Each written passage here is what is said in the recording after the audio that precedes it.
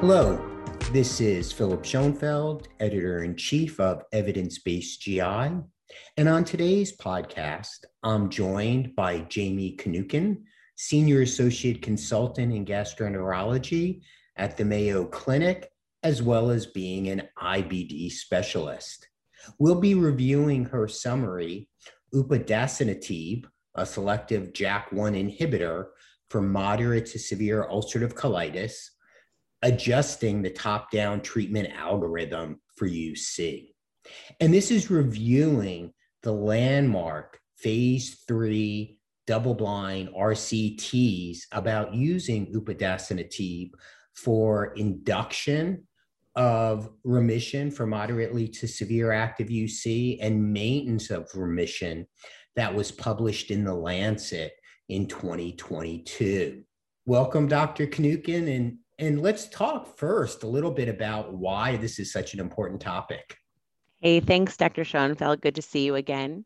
I'm excited to be here and talk about this topic, as this was a landmark paper that was published just earlier this year. As we know, inflammatory bowel disease is a challenging and complex immune-mediated condition and has an incredible expanding landscape of treatment options, which is pretty incredible for our patients and our ability to treat them, especially if they haven't responded to previous therapies. But I think what's most notable is this recent approval in early 2022 for Upadacitinib for ulcerative colitis. And while this treatment is not first in class for JAK inhibition, and we'll talk a little bit about that, I'm sure, later, it can offer several advantages over the non-selective JAK inhibitor tofacitinib. Say that 10 times fast. I usually don't interrupt this early in a podcast, but let me just say for our listeners, upadacitinib, which I'm probably mispronouncing, I think we're just going to call UPA, or we can also refer to it by its trade name, Rinvoq, and tofacitinib, which again, I'm probably mispronouncing, may be better known to some of our listeners as Xeljanz, which is its trade name also. So if you hear UPA or Rinvoq, that's referencing upadacitinib. I think that's helpful. So that way it saves us some tongue-tied throughout the discussion. So as you were saying, though, it's really exciting because now we have these small molecule agents that inhibit the JAK1, the JAK portion of the immune-mediated system, specifically both Xeljanz and UPA or Rinvoq for moderate to severe UC. And again, you were saying how these are the landmark RCTs assessing it. Yeah, it's exciting to see this in print because it makes it accessible to our patients. As you know, these therapies have been approved across other indications, and several of us have used them prior to the approval, but now being able to have approval by the FDA to be able to use them in the right patient has been really helpful in the last several months. And I think that's going to be a big part of our discussion beyond simply saying what the study showed, which is trying to figure out a little bit better among all the different biologics and now these small molecule agents, how we determine what patients with ulcerative colitis should get different biologics or different small molecules. I know that's a confusing issue for me in my own practice. Definitely. And, even as somebody who does this, every day and has the luxury of seeing only patients with ulcerative colitis and Crohn's disease, I think a lot of even IBD specialists struggle with the positioning of therapies. And really, I think the most important take home is that there isn't a one size fits all approach. We really have to adapt our discussions to the patient and maybe some comorbidities that they might have or extra intestinal symptoms they might have. Importance to talk to them about what their desires are, what their patient preference is, thinking through the menu of therapies that we now have, what they like to be on. And of course, we can't forget the elephant in the room, which is that somebody has to pay for it. And unfortunately, insurance companies still sit and have a big seat at the table because, ultimately we have to be able to put patients on therapies that are approved, but also are paid for by somebody. Absolutely. And as we'll discuss later on, fortunately, it seems like UPA or Rinvoq tends to be covered pretty well by insurance as long as we use it in the right patients who've already failed an anti-TNF agent. But before we talk about the actual study, I know we were going to talk a little bit about just this group agents like Xeljanz or UPA that are JAK inhibitors. And do you want to just discuss a little bit more, what's the importance of this new class? Of course. This is the JAK inhibition, which falls under the small molecules, as opposed to, what our listeners may be familiar with, many of the biologic therapies approved for the treatment of ulcerative colitis. But there are several small molecules now that have come to market, which can offer some advantages over patients that are unable to take biologic therapies for whatever reason that might be, or have shown loss of response in the past due to anti-drug antibody, or have shown high levels of immunogenicity to previous biologics. Maybe a small molecule might be a better option for them. So there are a couple of different classes. There's the S1P class in the form of ozanimod or Zeposia. And then, of course, we touched on the JAK inhibition. So there's the non-selective JAK inhibitor, tofacitinib or Xeljanz. And then now this upadacitinib, Rinvoq, which is a more selective JAK1 inhibitor, which may be able to offer some potential benefits in treating patients with ulcerative colitis. And I'm excited to chat with you a little bit later about some of the findings in the clinical trial program, certainly the level of clinical remission that we saw in these patients. Sure. And I think it really deserves reemphasis that officially or Rinvoq is approved for patients who have already tried anti-TNF agents and have either had side effects or haven't had an adequate response, or as you said, may have developed immunogenicity, and that certainly there wouldn't be the same concerns with immunogenicity with a small molecule like UPA or Rinvoq. So that's going to be a optimal patient to use this in. And again, it works on a different blockade of the immune-mediated system. Now, Xeljanz is non-selective, whereas UPA is a selective JAK1 inhibitor. Why is that important? Why might that be helpful? Yeah, I mean, I think so. As you said, Xeljanz targets both JAK1, 2, and 3, so more of a pan-JAK or non-selective JAK inhibitor, whereas Rinvoq selectively targets JAK1, which then minimizes JAK2 inhibition, which is thought to be really the JAK that's been associated with an increased platelet count and thrombosis, and potentially may confer some of the reason why the FDA changed the label for Xeljanz back in 2019 to include this, what we call fail first, which is exposure to anti-TNF therapy.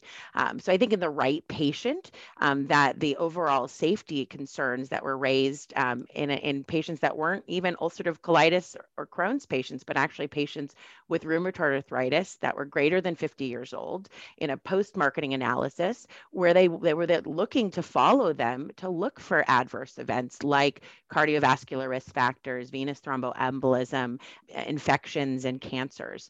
And in this population, they did see that there was an increased risk in rheumatoid arthritis patients for venous thromboembolism or major adverse cardiovascular events, or MACE, as you may hear us talk through. But I think what's notable, when we talk about safety is, well, what about the patients that we're treating? So I think it's important to note that this safety, signal happened in RA patients, but when they looked at follow-up of, I think, almost 7 to 8 years we have now in patients on Xeljanz, they haven't seen that same safety signal and overall low rates of venous thromboembolism or MACE rates in the safety follow-up studies in patients with ulcerative colitis. So we haven't seen the same concerns necessarily in our patients. And then, of course, when this study that we're highlighting for both the induction and maintenance with Rinvoq also did not show an increased risk related to venous thromboembolism or MACE. But it did show an increased risk for herpes zoster, which was very well defined in the Xeljanz studies as well as the follow-up safety. And the nice thing is that it's preventable by vaccination and is safe to give vaccination in patients even after they initiate on Rinvoq. So very much a preventable adverse event associated with the therapy. But that, I think it's just having an elevated level of caution, certainly not being scared of using these medications that have clear efficacy based on the clinical studies, colitis, but, using them in the right patients. And certainly a patient with multiple risk factors, maybe has had multiple blood clots in the past, that this might not be the right treatment decision. Although, speaking with colleagues and even some in my practice, these patients are often already on anticoagulation. And so, many of us would still continue to treat them if this was a very clearly indicated therapy for them, because their colon is also very important and their quality of life is also very important. So I think we have to weigh the benefits of therapy against some of the small risks that we see as part of these clinical trial programs. Absolutely. You always have to balance the benefits with the risks. And I really like your comment there. Hey, the colon's important too. And just to summarize, sure, when Xeljanz, a non-selective JAK inhibition agent, was looked at in older rheumatoid arthritis patients with cardiovascular risk factors, there was a signal for cardiovascular events and venous thromboembolism, as well as looking at cancer. When that's been looked at in UC patients, we haven't seen that, but that's what's led to the warning on the label. So that's going to ultimately be part of your discussion with your patients. But gosh, when we consider how effective these agents are for moderate to severe UC in patients, especially that have already failed an anti-TNF agent, I think this is going to be a really important addition to the armamentarium. And so having said that, how did Dr. Danese and his colleagues look at the efficacy of UPA or Rinvoq for treating moderate to severe UC in these trials that were published in the Lancet?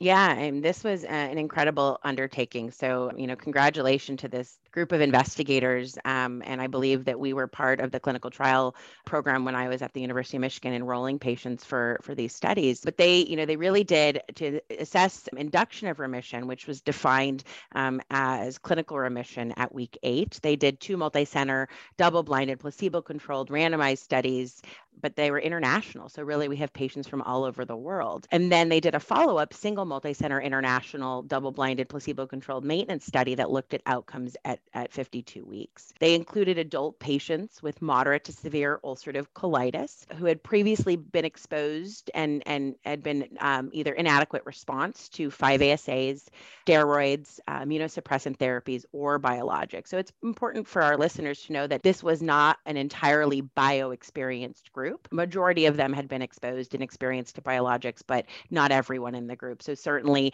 given that we have to fail first on TNF, not every patient in the study had been exposed to TNF. The primary endpoint, like I said, they looked at clinical remission, which was defined a little bit differently than we know in some of the other clinical trial programs that use usually the full Mayo score. They used the adapted Mayo score, which essentially was the full Mayo score minus the physician global assessment. And they defined that as an adapted Mayo score of less than or equal to 2. Patients had to have a stool frequency score of less than 1. And I think notable is they had no tolerance for rectal bleeding. So they really had a stringent primary endpoint. So patients really had to be feeling really well to meet that endpoint. And then the maintenance of remission, they looked at similar outcomes at 52 weeks. Now, it's important to know, well, I think we'll mainly focus on the importance of the primary endpoints in this study. They did have some secondary endpoints looking at endoscopic remission. That's certainly an important endpoint that we've seen in previous clinical trial programs, as well as this one. And that was defined as an endoscopic SCUB Mayo score of 0 or 1. Clinical response, so maybe patients didn't initially meet full remission by week 8, but certainly looking at those patients who had improvement overall. And then there's some definitions behind that you can read in our summary. And then, I think most importantly, what our readers want to know is the standard safety analysis and what major adverse events did they see, especially those surrounding potential MACE or venous thromboembolism and herpes zoster. So just to reemphasize a couple of points here.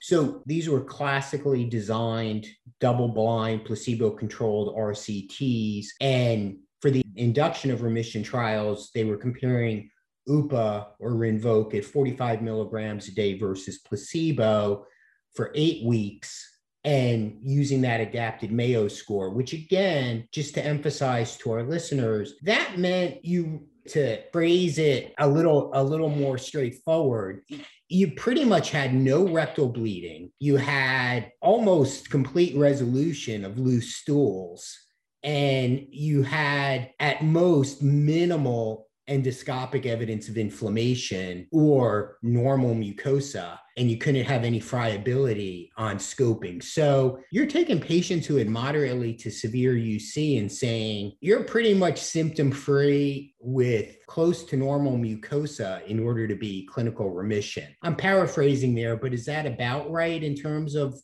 what an adapted Mayo score of 0 to 2 is? Yeah, I mean, I think that, you're recognizing what I think the challenges that we all have when we read these clinical trials and some of these pivotal studies that result is they're not always written in ways that, we can take to bedside and the clinic to our patients.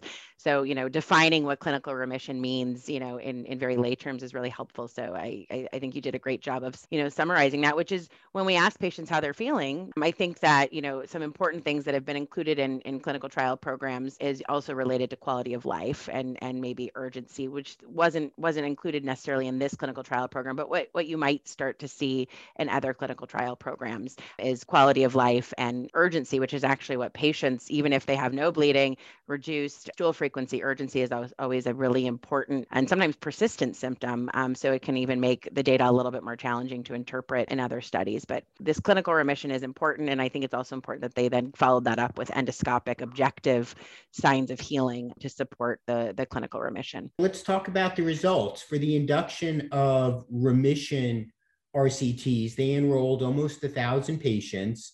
And as you said, about 50% of them have already failed or been intolerant or developed antibodies to biologics. About 50% had only been previously treated with 5-ASAs or corticosteroids. So how effective was it at providing clinical remission?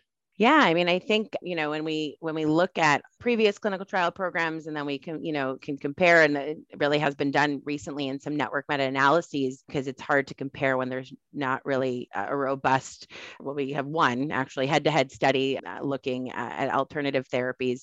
We have to just look at the numbers that were given. So I'm quite impressed with the differences between our clinical remission and placebo. So in patients taking Rinvoq 45 milligrams versus placebo, in the first clinical trial program, looking at induction, the remission rate was 26% in the treatment group versus 5% in placebo, with a delta of 19%. And in the second clinical trial program, there was a clinical remission rate of 34% versus 4%, with a delta of 30%. So a little bit higher in that second clinical trial program. And then, beyond induction at 8 weeks, they also found maintenance of remission was higher in patients taking two studied doses, a higher dose, 30 milligrams, and 15 milligrams, a lower dose, both of them approved by the FDA for maintenance of remission. So not only did this study show that it was a good induction agent, we even saw higher rates if you allowed patients to continue, upwards of 52% in the higher dose, and I think 42% in 15 milligrams. So it's effective at induction of remission, but also has ongoing response with use, and then showing durability and persistence of remission at 52 weeks in this, overall sick patient population.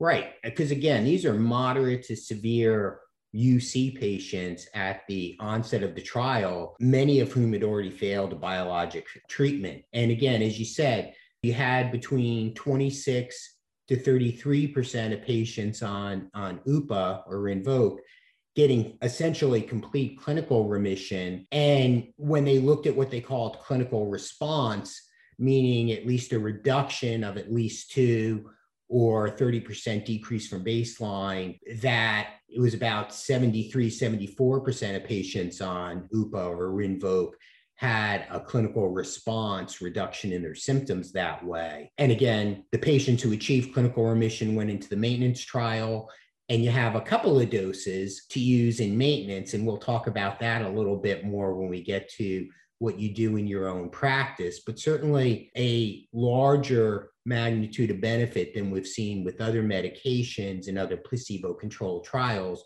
although you can't really compare them head to head because of some differences in endpoints. But having said this, what do you do in your own practice recognizing that it looks like it's effective. It's something that you're going to use if somebody can't take an anti-TNF agent because they either didn't get an adequate response or they develop side effects or immunogenicity. And at the same time, recognizing on a safety perspective that there is a boxed warning about these cardiovascular events, even though we didn't see them at all with UPA in these UC trials. How do you do that shared decision-making with your patients in identifying a good patient to use one of these JAK inhibitors?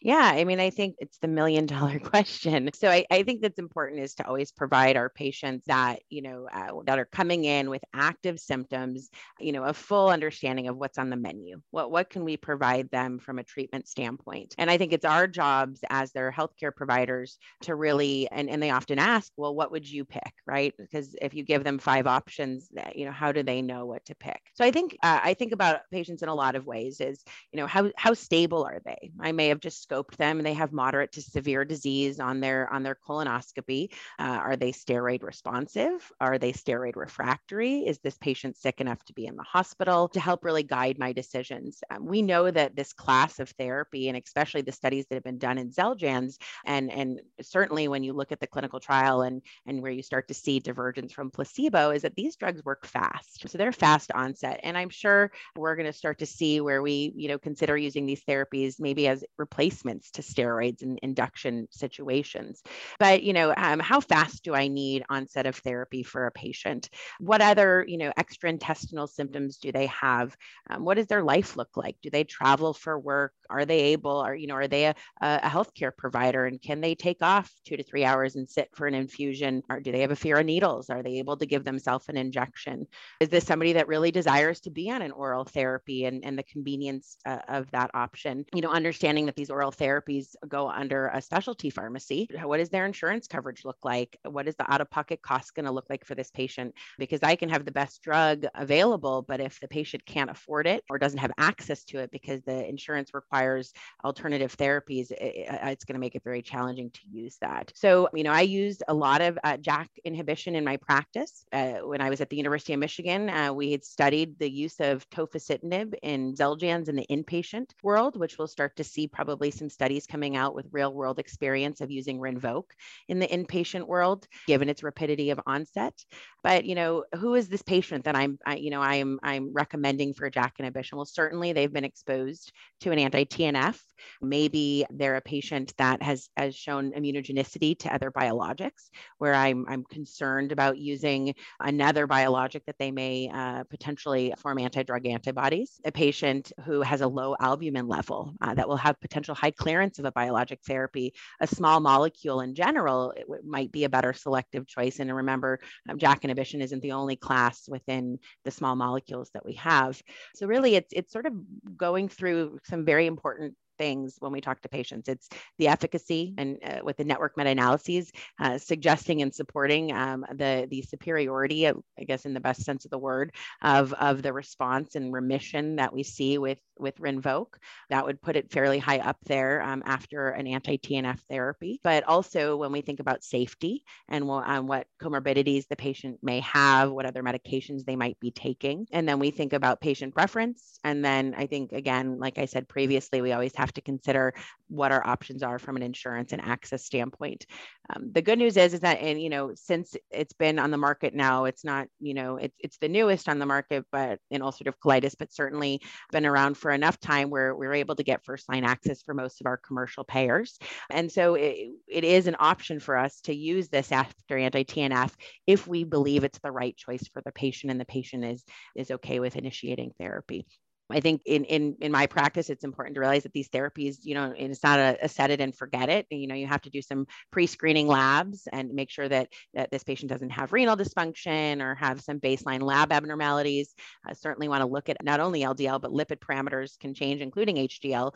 And so you want to follow those up as well as, standard labs as part of your standard of care. And then, of course, herpes zoster was a signal in both the non-selective and the selective JAK inhibitors. And so vaccination against herpes zoster with the new recombinant vaccination is important and safe. So that doesn't have to happen prior to initiation, but certainly my goal is within the first week to get patients vaccinated so that it doesn't fall off the top of our list of things to do. There are a lot of important points in what you said there, and I do want to just reemphasize a couple, and I'll start towards your comments towards the end there. I think our listeners need to realize if you're going to use UPA or Rinvoq in a patient with moderate to severe UC who's previously been exposed to an anti-TNF agent, that you want to get them vaccinated for herpes zoster. Doesn't have to happen prior to initiation, and also vaccinated against the multiple infections that we always should be doing in our IBD patients. And as you said, when you're checking baseline labs, keep in mind in particular to check a baseline lipid parameter, because there is potentially a risk to get an elevation of LDL in these patients. And let me just double check, Jami, how soon after you start UPA or Rinvoq, how soon after you start do you recheck lipid parameters? 1 month, 12 weeks? Yeah, the label says within 12 weeks. So usually we do it at follow-up labs around 3 months. I think 8 to 12 weeks is reasonable. I think that's also a good time period to check in with your patient, although you probably should be checking in clinically with your patient, either with a visit or with using patient-reported outcomes or symptom questionnaires that may be generated by your EMR prior to that point, to really check in this moderate to severe patient who's likely very symptomatic, to make sure that they're at least improving early. We do expect early clinical response and some patients even reaching that clinical remission even prior to week 8, but definitely at week 8, checking in with the patient, because at week 8 is where you decide, are you going to maintain on a higher dose, which has been approved by the FDA to in more refractory patients or patients that maybe haven't reached that remission that you see in the clinical trial, or are you going to go down to the maintenance dosing of 15 milligrams? I'll tell you in my experience, because oftentimes when these drugs get approved, we use them in our more refractory patients first, because we've been waiting for the new mechanism. They've been steroid dependent.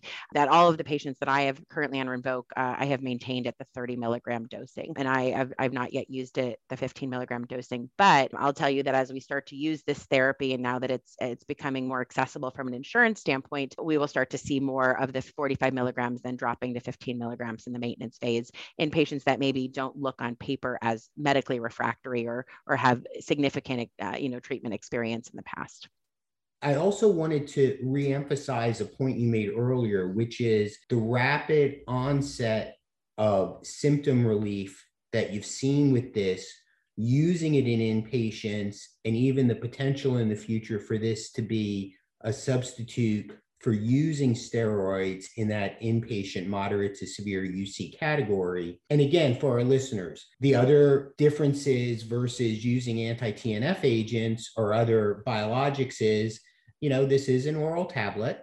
Some patients may prefer that. And the rapid onset of action in moderate to severe patients who have failed or been intolerant or developed immunogenicity to an anti-TNF agent makes this a good choice, as long as you discuss those potential risks with the patient.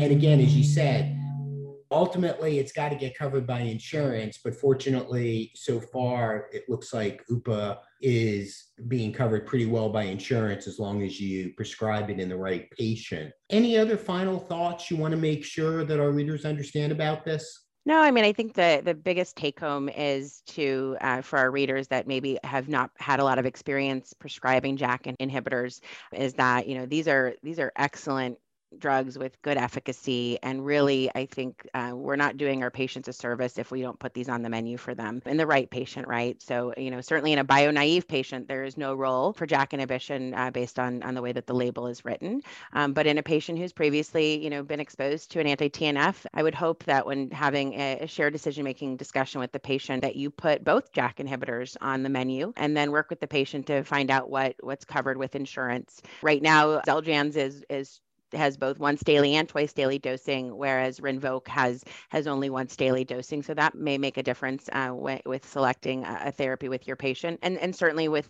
looking at network meta-analyses, even though you have to sometimes take that with a grain of salt, because it's really hard to compare across clinical trials that all have different primary outcomes, right? And different secondary outcomes. But, certainly there's been 2 recent ones published that really highlight the efficacy potential with Rinvoq, especially in ulcerative colitis.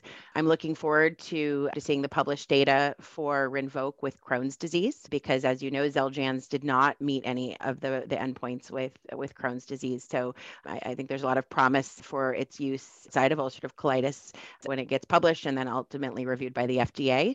And then I'm looking forward to the open label safety post-marketing analysis for this particular drug, and hope that it shows exactly what we saw in Xeljanz, which is that it's a safe therapy with overall low incidence of VTEs and MACE events. And of course, I think all of us are looking forward to, more head-to-head studies, helping us position therapies. But I think where the future of this field is going is more personalization in medicine, where we pick the right therapy for the right patient up front, because we have biomarkers that help guide us in making those decisions, which is obviously not how we're practicing right now. So I think it's an exciting time to be a gastroenterologist, and of course, an exciting time to be treating patients with so many tools in our toolbox, which when I was a fellow, which wasn't that long ago, certainly not nearly as many opportunities and therapies that we have now. So I think it's really important to emphasize to our listeners to be willing to step up therapy, that we all have a lot of sick UC patients, and we're in an era where we have more options. And I'm hopeful that our colleagues will be willing to step up therapy